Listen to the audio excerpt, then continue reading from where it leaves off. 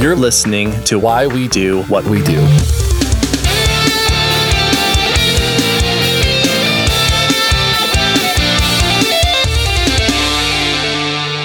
All right, welcome to Why We Do What We Do. I am Pastor Abraham. And I am Assistant Pastor Shane. Are there assistant pastors? What is that? What is Bishop? Yeah, Archdiocese Shane. Yeah, Deacon. Deacon Shane, there you go. Deacon Spiker sounds cool, I guess. I don't know. It does, yeah. If you're into that sort of thing. I mean, I'm not big on robes. Well, we kicked this right off with some blasphemy. All right. Yeah. I mean, but I have so many questions. Like, what is that thing they swing that's got the incense in it? Like, what is that all about? I don't know. Oh. Like, is that full of sage or is that witchy? What is that? What does that do? That's a great question. I actually don't think I ever learned the name of it. I'm sure that there's some listeners screaming at their AirPods or their car stereo right now, trying to tell us what it is. And I apologize we can't hear you, but yeah, that thing. Yeah, I've got an expert that I can ask. Oh, okay. My best friend went to that type of school for many, many years. So he's familiar with all that, all the rites of passage and all that fun stuff. So anyway, we digress. Yeah, why are we blaspheming so early, Shane? Because today we are talking about conversion therapy. And, you know, when we talk about therapy, it's definitely in the heaviest of air quotes, because it is certainly not. Right. To kick this off, we're going to state right out that we are taking the stand of science and morality and human beingness, which is that conversion therapy is dangerous, it is immoral, and it should be outright banned. We're not going to mince words on this, and we want to be transparent with our listeners.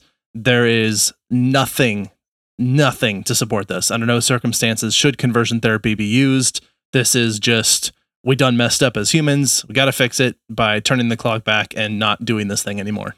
Yeah, exactly. And so we wanted to tackle this because with some kind of current major world events and some people who were brought into the Supreme Court and all the fun stuff that goes on with politics, we felt that this topic was pretty relevant in terms of just understanding what it was, because it is something that still occurs. And in order to really address this thing, you have to understand what it is so that you can tackle the problem at the roots, right? Like, and this is kind of the thing with like any sort of disease. You have to understand the disease to be able to treat it. This type of therapy is a disease. And it needs to be treated. It needs to be banned. We need to be rid of it forever. And the best vaccine for it is knowledge. It is the coronavirus of treatments. It really is. It's just so awful. You know what I heard? It's horrible. Weird Al did a fun thing recently about the Supreme Court where he said, if the Supreme Court is supreme, where's the guac, sour cream, and ground beef? I love that he's so wholesome. Yeah, I thought that was really good. He's a gem. We need to protect him at all costs. This year can't take him. Yes, very much so. All right, so definitely want to do one of these PSA fair trigger warning things. This episode very well make you upset. We're going to be discussing things where people come to harm. We're going to be discussing a controversial topic. This is real history and a current state of affairs. So we ask that while this may be uncomfortable to hear, this is important. So if you can listen to it, then I think that there's a lot of important information here that you can use, and we can strive to do better together as a species. And also, if this is something where you can't hear that sort of thing because it's difficult to listen to, I do understand that, and maybe we'll catch you next time. And I think also too, well, if you've made it this far, at the very least, check out the show notes, because there's going to be some resources there that we'll be able to provide about this, or feel free to reach out to us and we'll provide some resources on how to get past this. That's maybe not so explicit in what we're talking about in this particular episode. And if this is your very first time ever listening to our podcast, welcome. And yep. This isn't really the kind of thing we cover very frequently, but we cover all things that we can think of that fit under the umbrella of psychology. We try and ask questions that we think are interesting and find answers that are things that maybe you wouldn't know right away, sort of dig up those cool answers to things. And actually, part of the reason that we talked about this, like I mentioned before, like it's kind of a current affairs type of thing, but also it is something that falls under the scope of, at least under the term of therapy. Like, people use this as therapy, as a therapy, as a treatment for something. And also there are psychologists and counselors that practice this. And so it does not even tangentially relate to psychology. It is part of the psychology field. And you'll see as we kind of go into the history that it is relevant to understand this history and understand that it's still being practiced. So in this episode, what we want to try to ask are the questions of what is conversion therapy? What does it aim to do? And what kind of actual impact does this type of quote unquote therapy have on the people that access it? Right. So if you're sticking with us still, let's dig into some background, which is to say we want to lay out our terms of what we're talking about. So ready for that? Let's do it. All right. So what is conversion therapy? Well, conversion therapy, which is also sometimes called, I think incorrectly, reparative therapy, is a quote unquote therapy that sets out to change the sexual orientation or gender identity of someone who may identify as homosexual or bisexual, and to try and change them to a heterosexual orientation, or to try and change someone's gender identity, if it's one other than what was assigned at birth, to one that is the one assigned at birth, of the two dichotomies that are recognized by the groups who do this. Because I don't know if we've dug into this very much, but sex is the construct that relates to your actual genes and physical makeup. And there are not just two, because sex relies on chromosomes and DNA to occur in a certain way.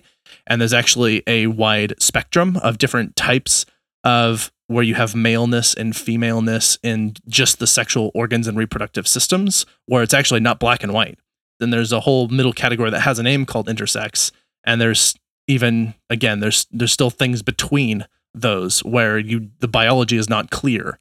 And then, of course, gender is the social construct of the expectations and the roles played based on what someone's sex is, or how they identify with how they relate to that sex. In the frame of conversion therapy, it's important to understand those particular challenges or those particular terms so that you can really understand what people are trying to do. They're basically saying, if you are identifying as transgender, as intersex, as homosexual, or any of those things, they're basically using conversion therapy to alter those terms, alter those preferences, alter those perspectives, and move towards more alignment, I guess, quote unquote, is what they would say. Like, if you're born with male genitalia and you identify as trans, they would be moving you towards identifying as male if you maybe identify as female or gender fluid. So on the outset, you can hear how wrong that is, I feel like. And if you don't kind of like get it in your gut that that's incorrect or like problematic, we'll definitely lay it out more for you. The therapy, I should say, the therapy part of it, not the sex orientation or gender identity or anything like that. Yeah, and I think the way that I sort of hear this is there's this group of people who say, here is what we have decided these sexes are and what these genders are, and these are what they are supposed to be, and therefore you need to align with what they say that they are. And if you don't, then we're going to torture you until you do. And what's interesting about that, because you mentioned intersex, it's like it's actually ambiguous. And so essentially what they would do is force you to pick one. Right. And be like, well, can't really tell just by looking at you because you are not built with the same equipment as the roles that we have pre-identified. So now we need you to try and slot into one of those categories. If you don't choose, we'll choose for you. But one way or another, you're going to have this gender identity that we insist that you have. And you immediately, I think the red flags are there. Like, yeah. And I think if you just do the perspective exercise of like, let's just say that, this other organization of people came in and their ideas of this were flipped, and they just started taking random people off the street who would normally align with the people who are perpetuating conversion therapy and be like, you're not doing our expectations. We're going to torture you until you do. And I think you immediately see how problematic that is. Yeah, absolutely. So to kind of go further into this, many practitioners of conversion therapy aim to quote unquote cure ailments related to orientations other than heterosexuality or to identifying as cisgender. And it actually aligns with other pseudoscientific processes in the idea that a lot of times pseudoscience will tout a cure for an ailment, which there is no known cure for, or something that doesn't need to be cured. Right? Homosexuality doesn't need to be cured. Transgender doesn't need to be cured. That stuff doesn't need to be cured. It's not an ailment. It's not an ailment. And that's exactly it. And the proponents for this type of therapy aim to cure those things for which there is no need to cure. Yeah, it's like making up a problem so that you can throw a solution at it, and one that's particularly damaging. And actually, that leads right into this. So we've we've said this is called conversion therapy. There's also the reparative therapy. And the word therapy is doing some heavy lifting in there, because therapy, which is derived from a Greek word meaning to heal, in the scientist and practitioner language, we use therapeutic and therapy specifically to refer to a healing practice. And conversion therapy is not only not a healing practice, it does the opposite. It causes harm. It causes suffering. It results in physical damage and long-lasting psychological trauma. So even calling it conversion therapy is not an appropriate name for it, because therapy is not, that's not what that word means. I think you could even call it conversion torture and you'd be more on track. That's definitely a more accurate name for this. So we're going to give some examples of how this started and really illustrate how harmful this is. So beginning in 1899, 121 years ago, Albert von Schrenck-Notzing, can't believe I said that without too much of a problem. That was great.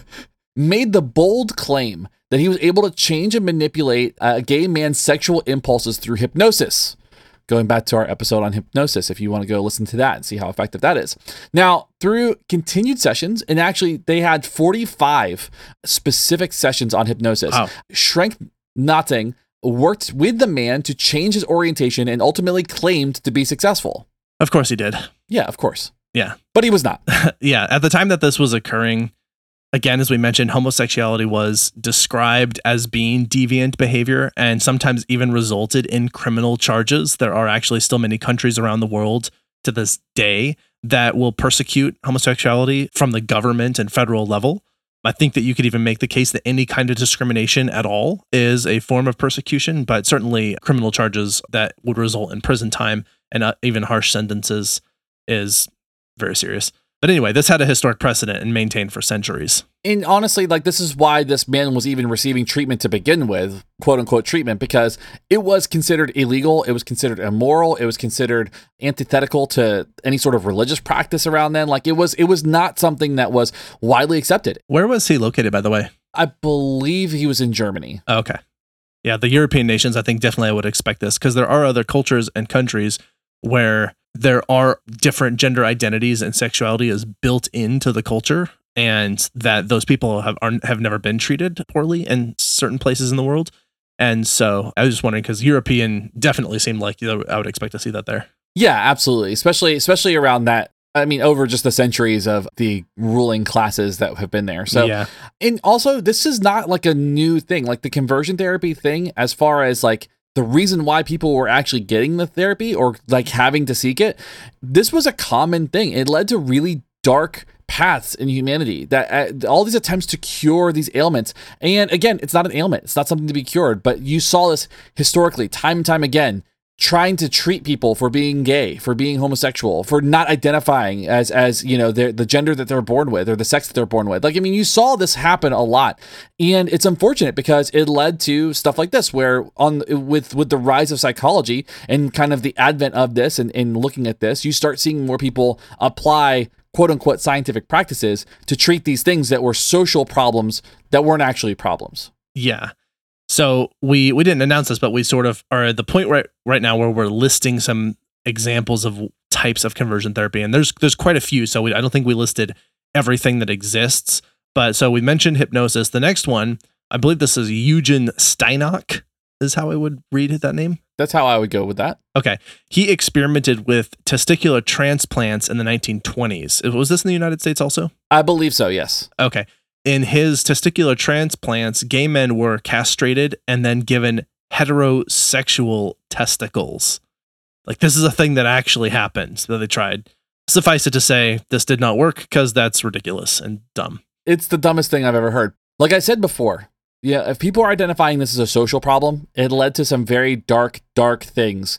At first, it shouldn't have been a social problem, but because it was, and because people wanted to change it, people were just seeing what they could see to what would work. They would just do all these things. And this is just for gay men. This isn't even, this doesn't have to do with gay women who were often institutionalized, who were locked away in places that they would never see the light of day again over these things. Ironically, conversion therapy was the social problem. You know, it became so costly because people were being institutionalized. It's a whole thing. So anyway, I apologize. I get really worked up about this because it's so upsetting that this is a thing that happened. So yeah, I think anybody with humanitarian bone in their body would be upset by this. Yeah, absolutely. Absolutely. So, of course, Sigmund Freud gets in the mix somewhere. Sigmund Freud actually attempted to explain homosexuality, stating that humans were inherently bisexual and that conditioning throughout a lifetime resulted in homosexuality. He didn't mark homosexuality as a disease specifically, but his theory marked it as a learned behavior that could be changed, which is wrong. Like, it's not, we know now that it is not a learned behavior, but he was kind of hypothesizing about homosexuality, which, you know, ultimately led to other people taking that and running with it and turning it into something that was like, oh, well, if it's a choice, if it's something that's learned, then it can be unlearned. And that's the core of a lot of the conversion therapy issues. Right. Yeah, that I think was the major, because I don't think that he actually attempted to change any of it in his practice, but the implications of declaring this as something that could be changed definitely spurred further attempts at this. And so another type here was electroconvulsive therapy. We actually did an episode of this a long time ago. This is like one of our first 5 episodes we released, I think. Yeah. So that was one. There was also attempts at operant conditioning. And so these were used to try and change orientation of these things. Again, this is just another one of those strategies. And these procedures were often painful, and they did not maintain for long if any change occurred. So they might last a little while, but then the effects were ephemeral and usually a product of the treatment environment. I mean, very much like when we talked about in the witch trials in Europe, where they would torture these women and get them to confess to being witches, and then as soon as they were done torturing them, they're like, "Hey, I'm not really a witch. I really need you to stop breaking my thumbs." And so I just told you that I was a witch so that you would stop. And this is a very similar thing here, where it was like, okay, I will tell you that I'm straight now if you'll please stop electrocuting me and like dunking me in freezing ice baths and torturing my genitals. And then as soon as that was over, they're like, I'm going to timidly go back to this place where I find myself because that's my natural orientation. Right. Or something else would happen where, you know, you saw like a higher rate of suicide attempts and suicide successes as a result of these types of things, because it was this harmful. And you'll see kind of when we get into the stats later, how truly dangerous this is. So practitioners also began using aversion therapy. And so the goal was to make homosexuality so disgusting and so vile to the client that they would no longer have same-sex orientation or desires. And this looked like a number of things. I mean, the first thing I think of is immediately Clockwork Orange, right? Like they making like crime so aggressively discussing that it's like he physically would vomit as a result of seeing any sort of violent crime. And so, you know, this took a variety of shapes when they were doing this, either delivering a shock in the presence of certain images like homosexual pornography, or a vomit-inducing medication when looking at photos of their significant others. That was a real thing. They would show them pictures of their loved ones, their partners, their significant others, and then induce vomiting, induce shocks in the presence of those pictures in order to get them to not orient to same-sex relationships. Another one that was used was lobotomies. We did an episode on lobotomies as therapy a while back. And yeah, this is another thing used to treat homosexuality. And it, just as a quick refresher on this, it was some sort of intervention, I'll call it, because therapy and treatment don't seem to work as terms for this.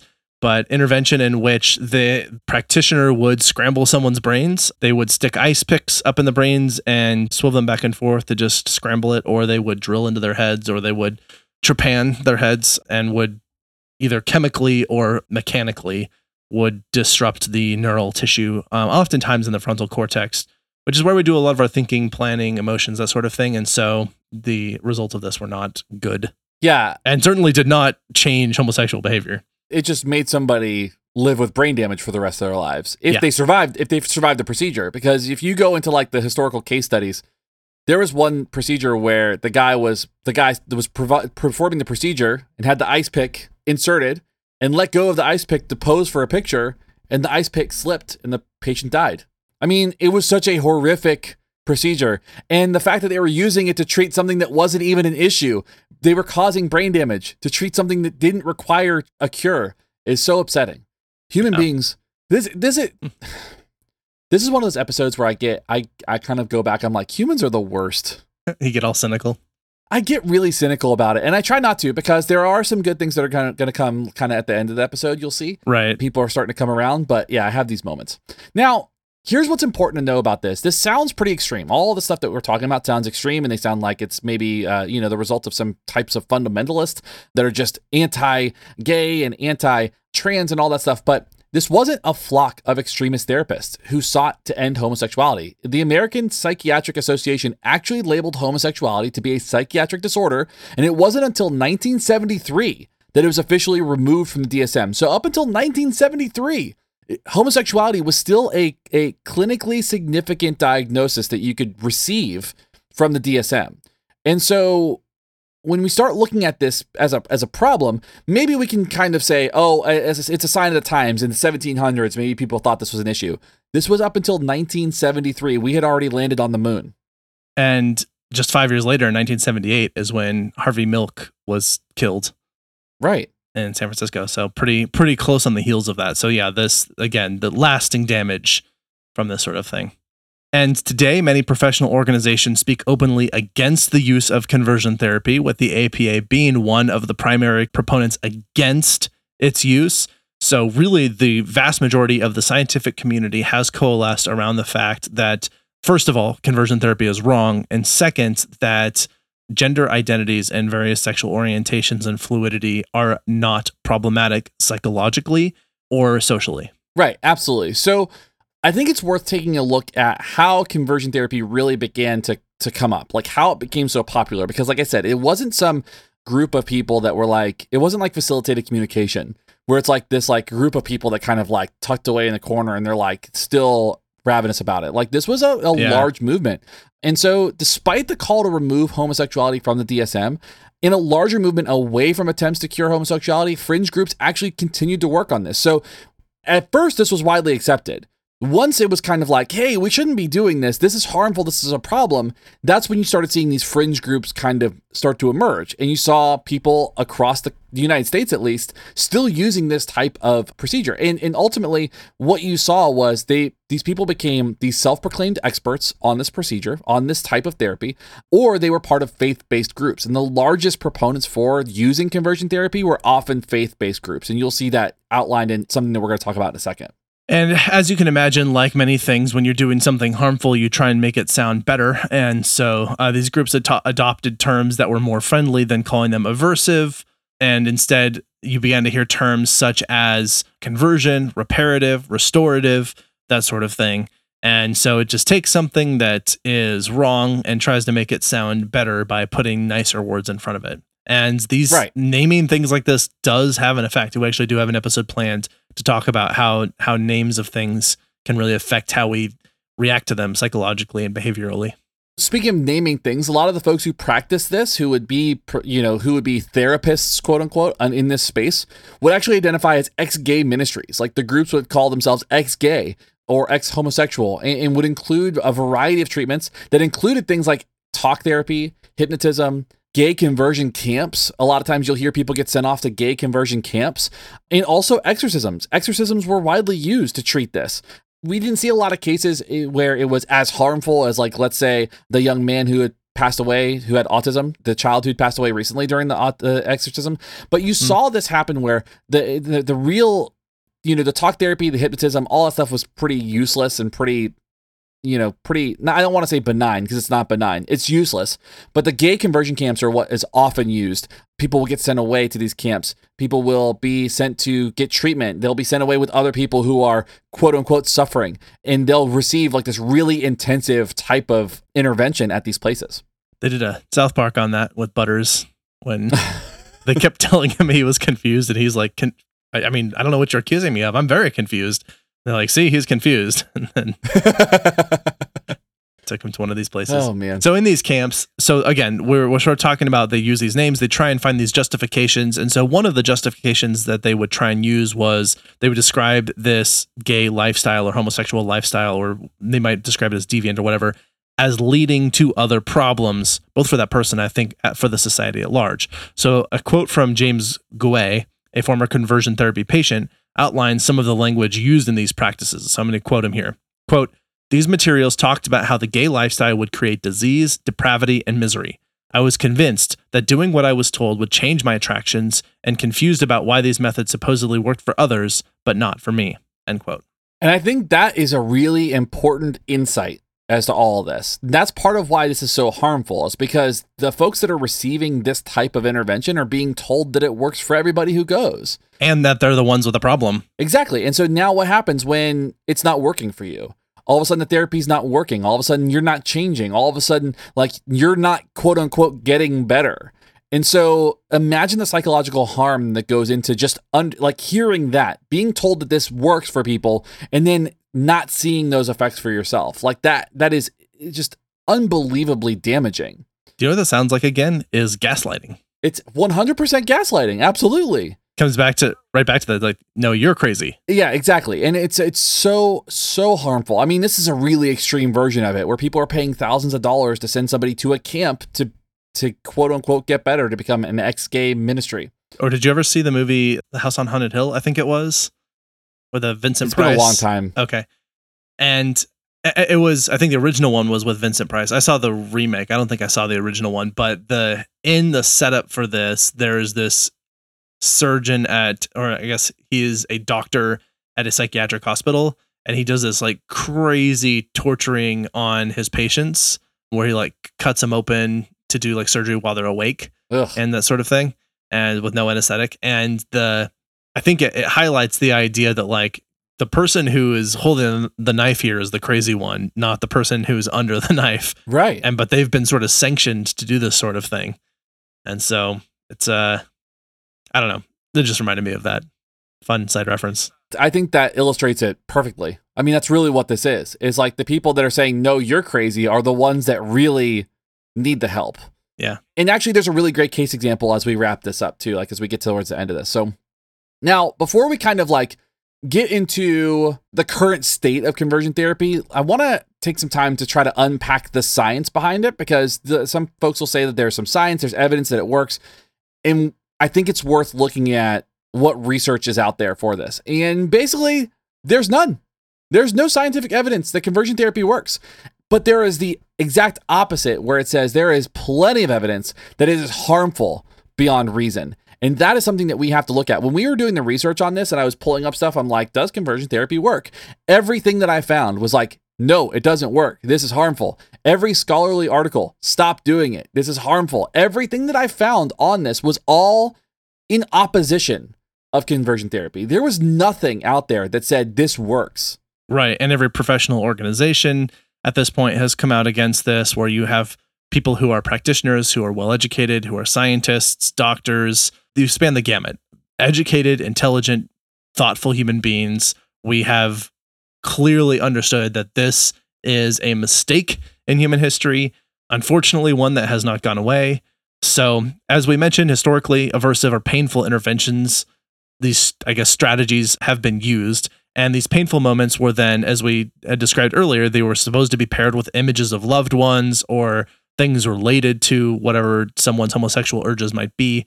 The idea here is it's trying to build a new association for that person between painful and uncomfortable events and those preferred events, or those preferred ideas and experiences. And therefore, if the painful event can outweigh that preferred orientation, then those preferred events will no longer be preferred, because every time you experience them, they are associated with pain and discomfort. And we've mentioned before this like taste aversion thing on this podcast.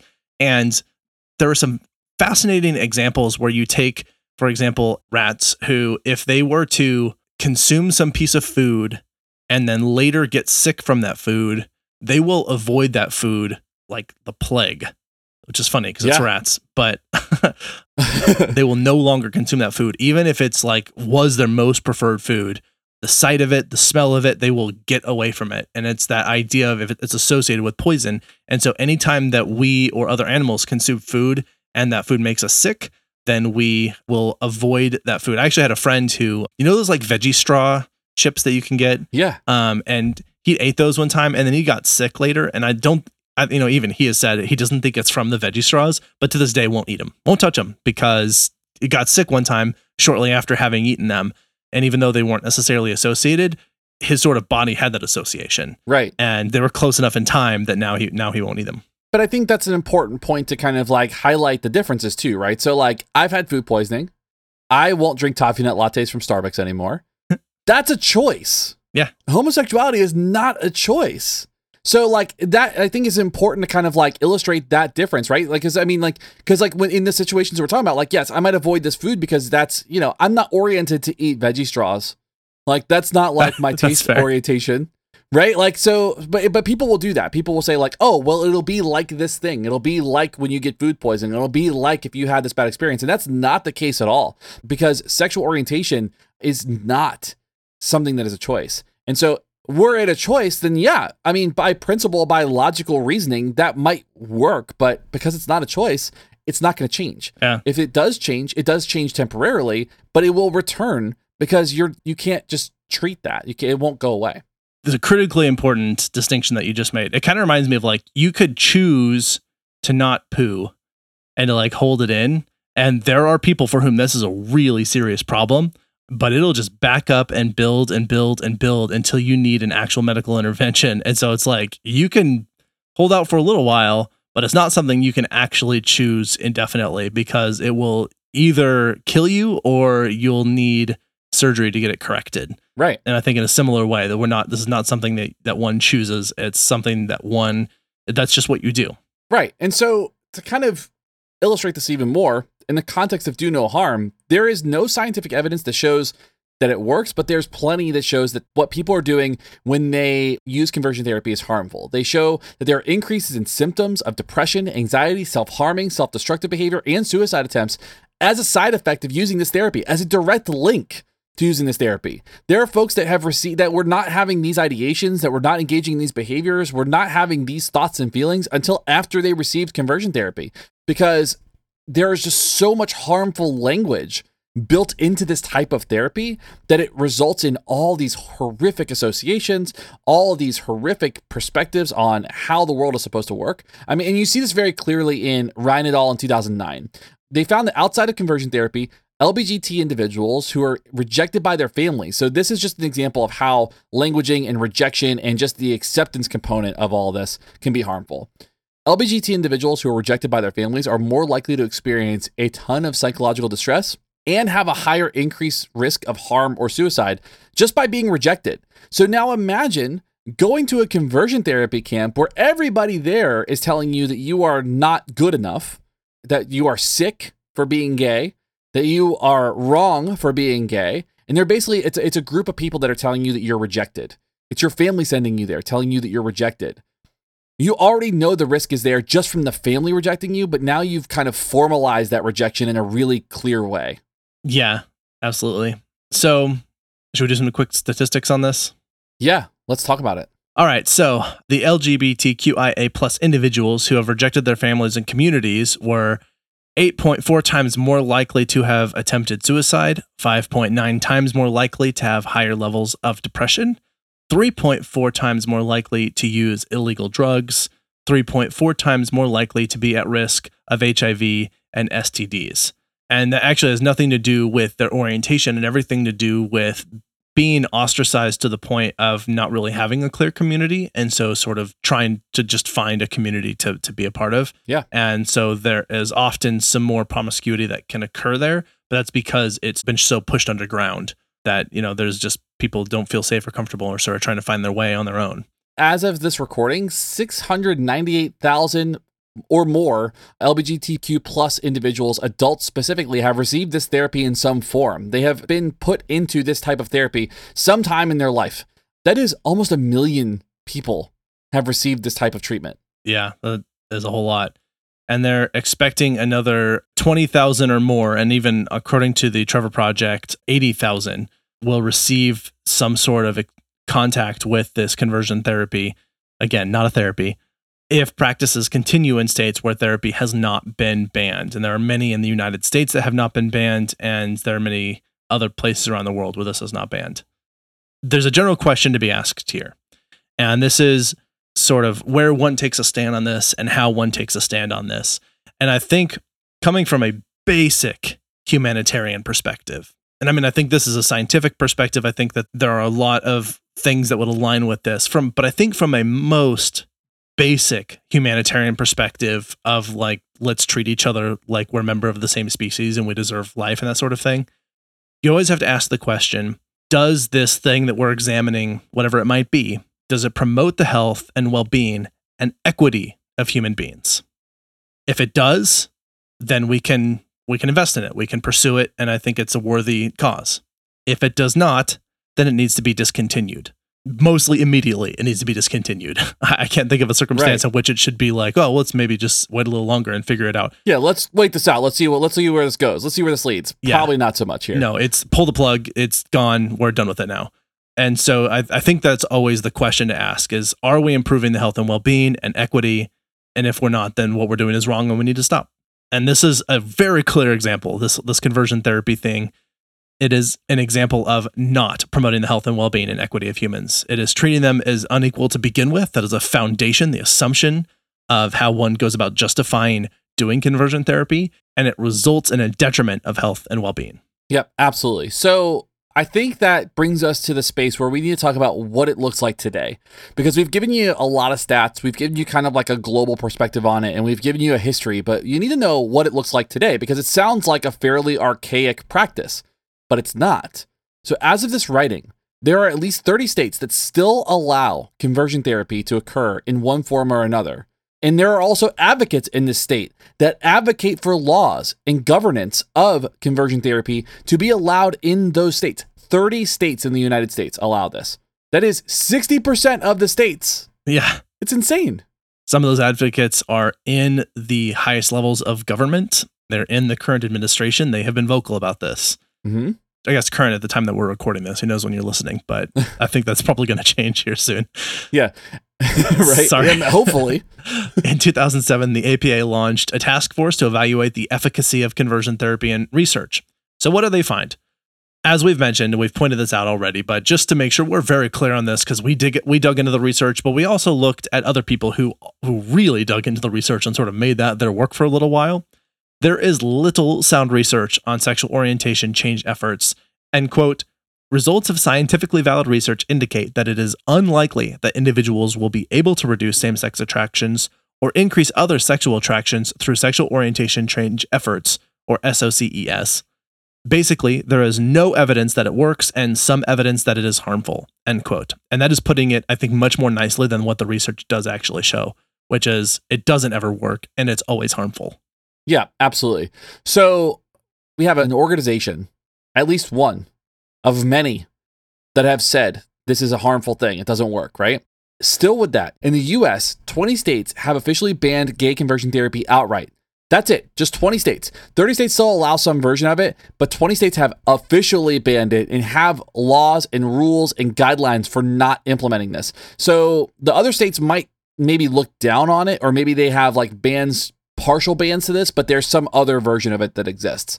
Now, in 2012, California banned any therapy, quote unquote, designed to move a client from gay to straight orientation. So that anything, so they have really clear language. Anything at all that's designed to change orientation is outright banned. You cannot do it. It is not part of the licensure. It's not part of the state. You cannot do it there. And that was in 2012. So that was 8 years ago. Only 8 years ago, though. Okay, so keep that in mind. In 1973, they removed homosexuality from the DSM. In 2012, they finally banned this. In California. In California alone. Yeah. No other states. And the language is very tricky here because I think there's people who are proponents of this are going to try and find ways around this language. So we've got to be as comprehensive as possible in these bans. I think California seems like it's probably the most comprehensive one that we've looked at, but hopefully it's something that's going to change and they will continue to, we'll see some increase in these bannings. I guess what I'm trying to say, but of people who are banning this. Yeah. Now, some cases have gone to the Supreme Court. Again, the Supreme Court does not include guac, sour cream, and ground beef, but it is a court nonetheless, and it's called Supreme, where organizations that have sought to repeal state laws related to conversion therapy bans. So this one is particularly dangerous given the current Supreme Court makeup. Right. So that's just something to consider. Is like these are probably going to continue to come up, but we're now looking at a court, several justices on the court who are likely to block bans from happening. Right. Which that, says a lot about, the current state of the world. All right. So it's estimated that nearly 20 50,000 to 80,000 LGBTQ plus minors will be subjected to the conversion therapy by licensed professionals where states have failed to ban the therapy. So keeping this in mind, with those states that have not banned it, that still allow it, the people that are implementing this are not just faith-based healers, quote unquote. They're actual licensed professionals. There are mental health counselors that can go out and practice this in those states that don't ban it. And I mean, I don't know if, for those of you who are listening, have ever been to a therapist that's maybe a faith-based therapist. There are those folks out there that help with maybe spiritual crises, but are also well-trained psychologists or counselors. Those folks do exist. Those folks may also be folks that use this type of therapy if it's something that falls within their faith-based practices. So you've got anywhere up to 80,000 minors that are going to come across this harmful therapy. So we have an interesting person, as we've mentioned, that there have been people who sort of came out from the other side of this. McCrae Game, he was the founder of the Hope for Wholeness Network, which I believe was a conversion therapy network, right? Yes. Yeah. He recently turned away from his use of conversion therapy in a really big way. So, as we said, Hope for Wholeness Network was a faith-based conversion therapy program, and he spent 20 years working in the field, working in a capacity that disseminated and implemented conversion therapy.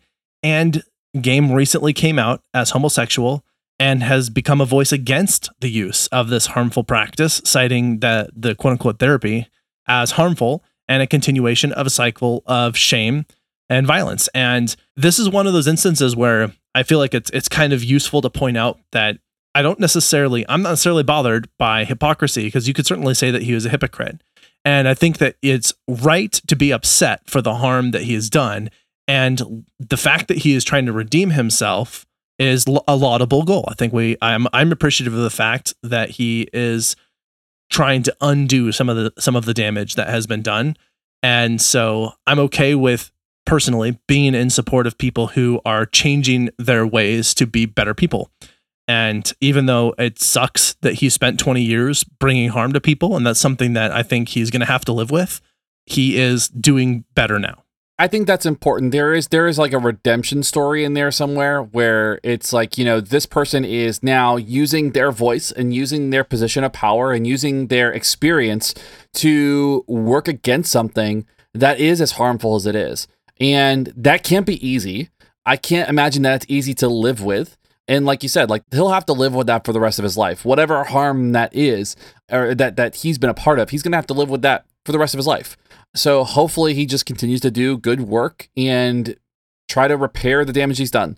He's not going to be able to repair it, but he can maybe create a path so that damage never happens again. Yeah, and put some better things out into the world. So yeah, and I think absolutely. There's a tendency to sort of want to get revenge and to be like, well, let's throw everyone under the bus. Let's set it on fire, burn it all down. And I totally get that, because I think as far as the practice goes, I think we do need to burn it all down. But what I don't think is going to be useful is to like flip this on its head and be like, okay, let's take straight people and throw them in these torture chambers. Let's take faith-based organizations and like we're going to say like you're banned outright, because that's just doing the same thing that they were doing.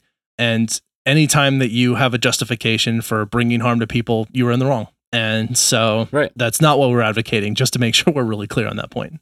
Yeah, absolutely. So I think to kind of like maybe start to pull this all together and wrap this up, I think this is one of the most important statements from the APA, the organization that governs psychological practice in the United States, that does some international work, that helps with developing university programs and state licensure and all that. They kind of set the standard for what psychological practice should be in the United States, at least. The APA affirms that same-sex sexual and romantic attractions, feelings, and behaviors are normal and positive variations of human sexuality regardless of sexual orientation identity, reaffirms its position that homosexuality per se is not a mental disorder, and opposes portrayals of sexual minority youths and adults as mentally ill due to their sexual orientation, concludes that there is insufficient evidence to support the use of psychological interventions to change sexual orientation. APA also encourages mental health professionals to avoid misrepresenting the efficacy of sexual orientation change efforts by promoting or promising change in sexual orientation when providing assistance to individuals distressed by their own or others' sexual orientation. End quote. So the APA basically says, stop it. That's all it said in that whole thing. Stop it. Stop doing it. It doesn't work. Stop stating that it's got some kind of effect. Stop talking about the efficacy of this. It's not going to change. You can't subject people to this. I mean, it really goes hard in the paint, really, about this. In the words of T'Challa from Black Panther, you are wrong. That's exactly it. That's what they're saying. They're saying that in so many words. Right. Now, another interesting tidbit about all of this, and we'll get into the take-home points right after this, but the idea is that Brazil, Ecuador, and Malta are the only nations in the entire world that have outright banned conversion therapy. Brazil. I mean, that place, I don't know. That place is wild. No shade on Brazil, but there has been some crazy stuff happening in Brazil for a while. So you guys, we can do better. Yeah, that's it. We can do better. And so the reason we kind of gave you all of that information is to let you know, like, this is not a historical issue. This is a current affairs issue, right? This is a current in our lifetime issue where people are being harmed. And they're being harmed in the aspect of psychological well-being. They're being harmed in the space of being presented therapy or treatment. Therapy is supposed to be helpful. So they're being presented this thing that's supposed to help them, and it's actually causing them so much harm that people are losing their lives over it. So, I can't reiterate that more than that. This is not a good thing. Conversion therapy is a bad thing. Stop doing it. And if you know there are people in your town or your spaces that are doing it, get them to stop doing it. Work with them. Work with your states. Work with your legislation to prevent this from continuing to occur. And hopefully your state will be one of those states that bans it. All right. So if you leave this episode with nothing other than what we're about to tell you, I think the main take-home points here, so don't leave it with nothing. The main take-home points here is that there is no science to back up this intervention or these strategies. None whatsoever, simply put. Mostly, it's just harmful. Few of them are maybe a little benign where there's relatively little harm, but for the most part, even the ones where there's not physical damage, there is almost always lasting psychological damage. So science says disapprove. Yes, agreed. And the other thing too is that it's 2020 as of this recording, and that's still happening. To me, that is bonkers. That 121 years ago, a man said he could cure gayness with hypnotism, and today we're still practicing those methods when we have demonstrated time and time again it doesn't work. It's still happening, it's still harmful, and nearly 1 million people have been impacted directly by this, let alone the residual effects for the population that it's designed to cure. And I think the last one for me would just be to say that as a take-home point for all of this needs to be banned. Yep. I think that's one of my main take-home points, that this needs to be called an illegal practice that just needs to be gotten rid of. It is harmful, and there is no reason to do it. And so that's my final take-home point. That is a WWD stamp of approval for that take-home point. That is all of us. We are in that boat. Like, it is something that should not exist anymore. Outright. We're not, like we said at the beginning, we're not going to mince words. It needs to be banned. Period. Awesome. All right. Let's do a quick listener mail. Yay. Okay, this comes from Selena. She says, longtime listener, maybe second time messenger. Cool. Thanks for writing back. Yeah. And anyway, she goes on to say, really appreciate and always learn something new from the topics discussed on the podcast. The latest one on crying, very helpful, as I absolutely am an easy crier, especially for the happier times. Me too. The multi-part episodes on political views were fantastic. Thank you. Those were a lot of fun. Yeah, for sure. The layout of the show is great, and the recommendations at the end are always a delight to hear. So anyway, thank you very much, Selena, for writing in. I appreciate all of those kind words. I'm glad we could help with the crying one, and I'm glad you enjoyed the political ones. And I'm also glad you hear you like the recommendations, because we don't actually get a lot of feedback on those, although we've started to. And it's really fun to hear people enjoy that part, because we kind of just decided to do it. Yeah, it was kind of an on the whim thing, but it's like this nice little touch, because I think one thing I really like about it is it kind of gives people insight onto who we are as people. Right. And it's a lot of fun, because I think sometimes there's some shockers. I think sometimes it's on brand. Like sometimes like, yeah, that makes sense. But sometimes it's like, never would have thought that he liked pumpkin rolls. Awesome. Thank you, Selena, for writing in. And on that note, shall we do some recommendations? Let's do recommendations.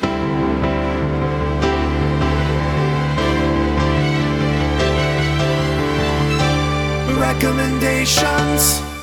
All right, so my recommendation is, because I get really worked up about this topic, and so after this one, I need something to just kind of like bang my head to. I am a big thrash metal fan, so I recommend going listen to any thrash metal that you can find.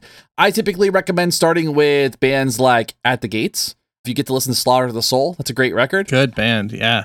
Good album. Power Trip's Nightmare Logic is a really good one. And also Any Darkest Hour. So go listen to those bands. If you really want to kind of get a taste of thrash metal, it's a lot of fun. That's my recommendation. Just any thrash metal band that's good. I tend to like the fact that our recommendations are kind of non sequiturs for our topics, but because of some of the places where I was doing research and I've heard of this before, my recommendation is going to be to check out the Trevor Project. And I'm going to put a link to that in the show notes. And the Trevor Project, and this quote is coming from their website, so this is what they say is sort of their mission here, provides valuable resources to young people nationwide who may not have anywhere else to turn for help. That's why their work is so incredible. Thanks to Trevor's programs, LGBTQ youth are not alone.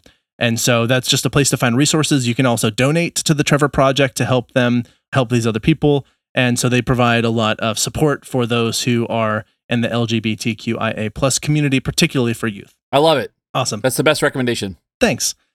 All right. If you survived conversion therapy and would like to tell us about it, then please shoot us an email. We would absolutely love to share anything that you have to say about your experiences there.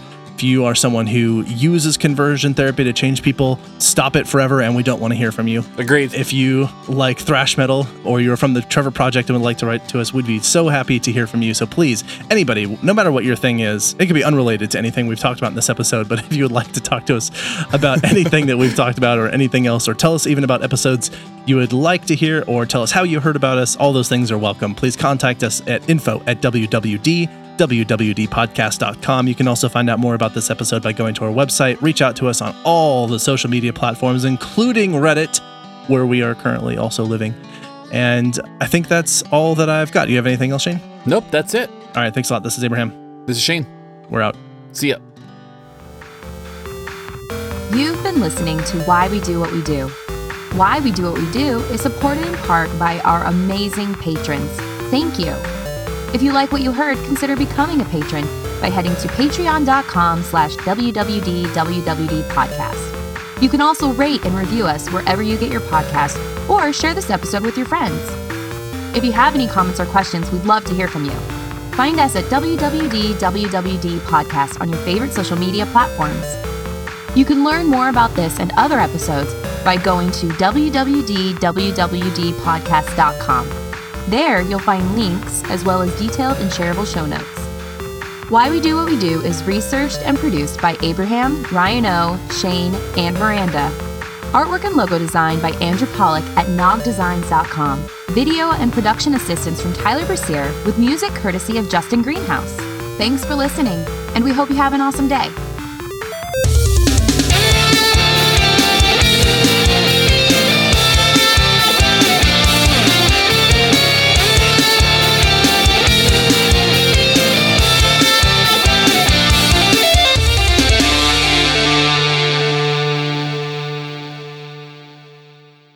Let me actually find there. I'm going to cut all this nonsense of what I'm just mumbling about right now. I'm going to pull up the thing of what they say they are, so I can make sure that I say this succinctly.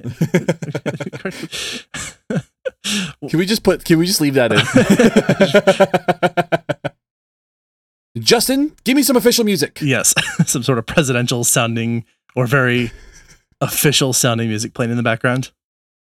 Yes, you all can't see me, but I'm wearing a neon pink tank top, so this will look really professional.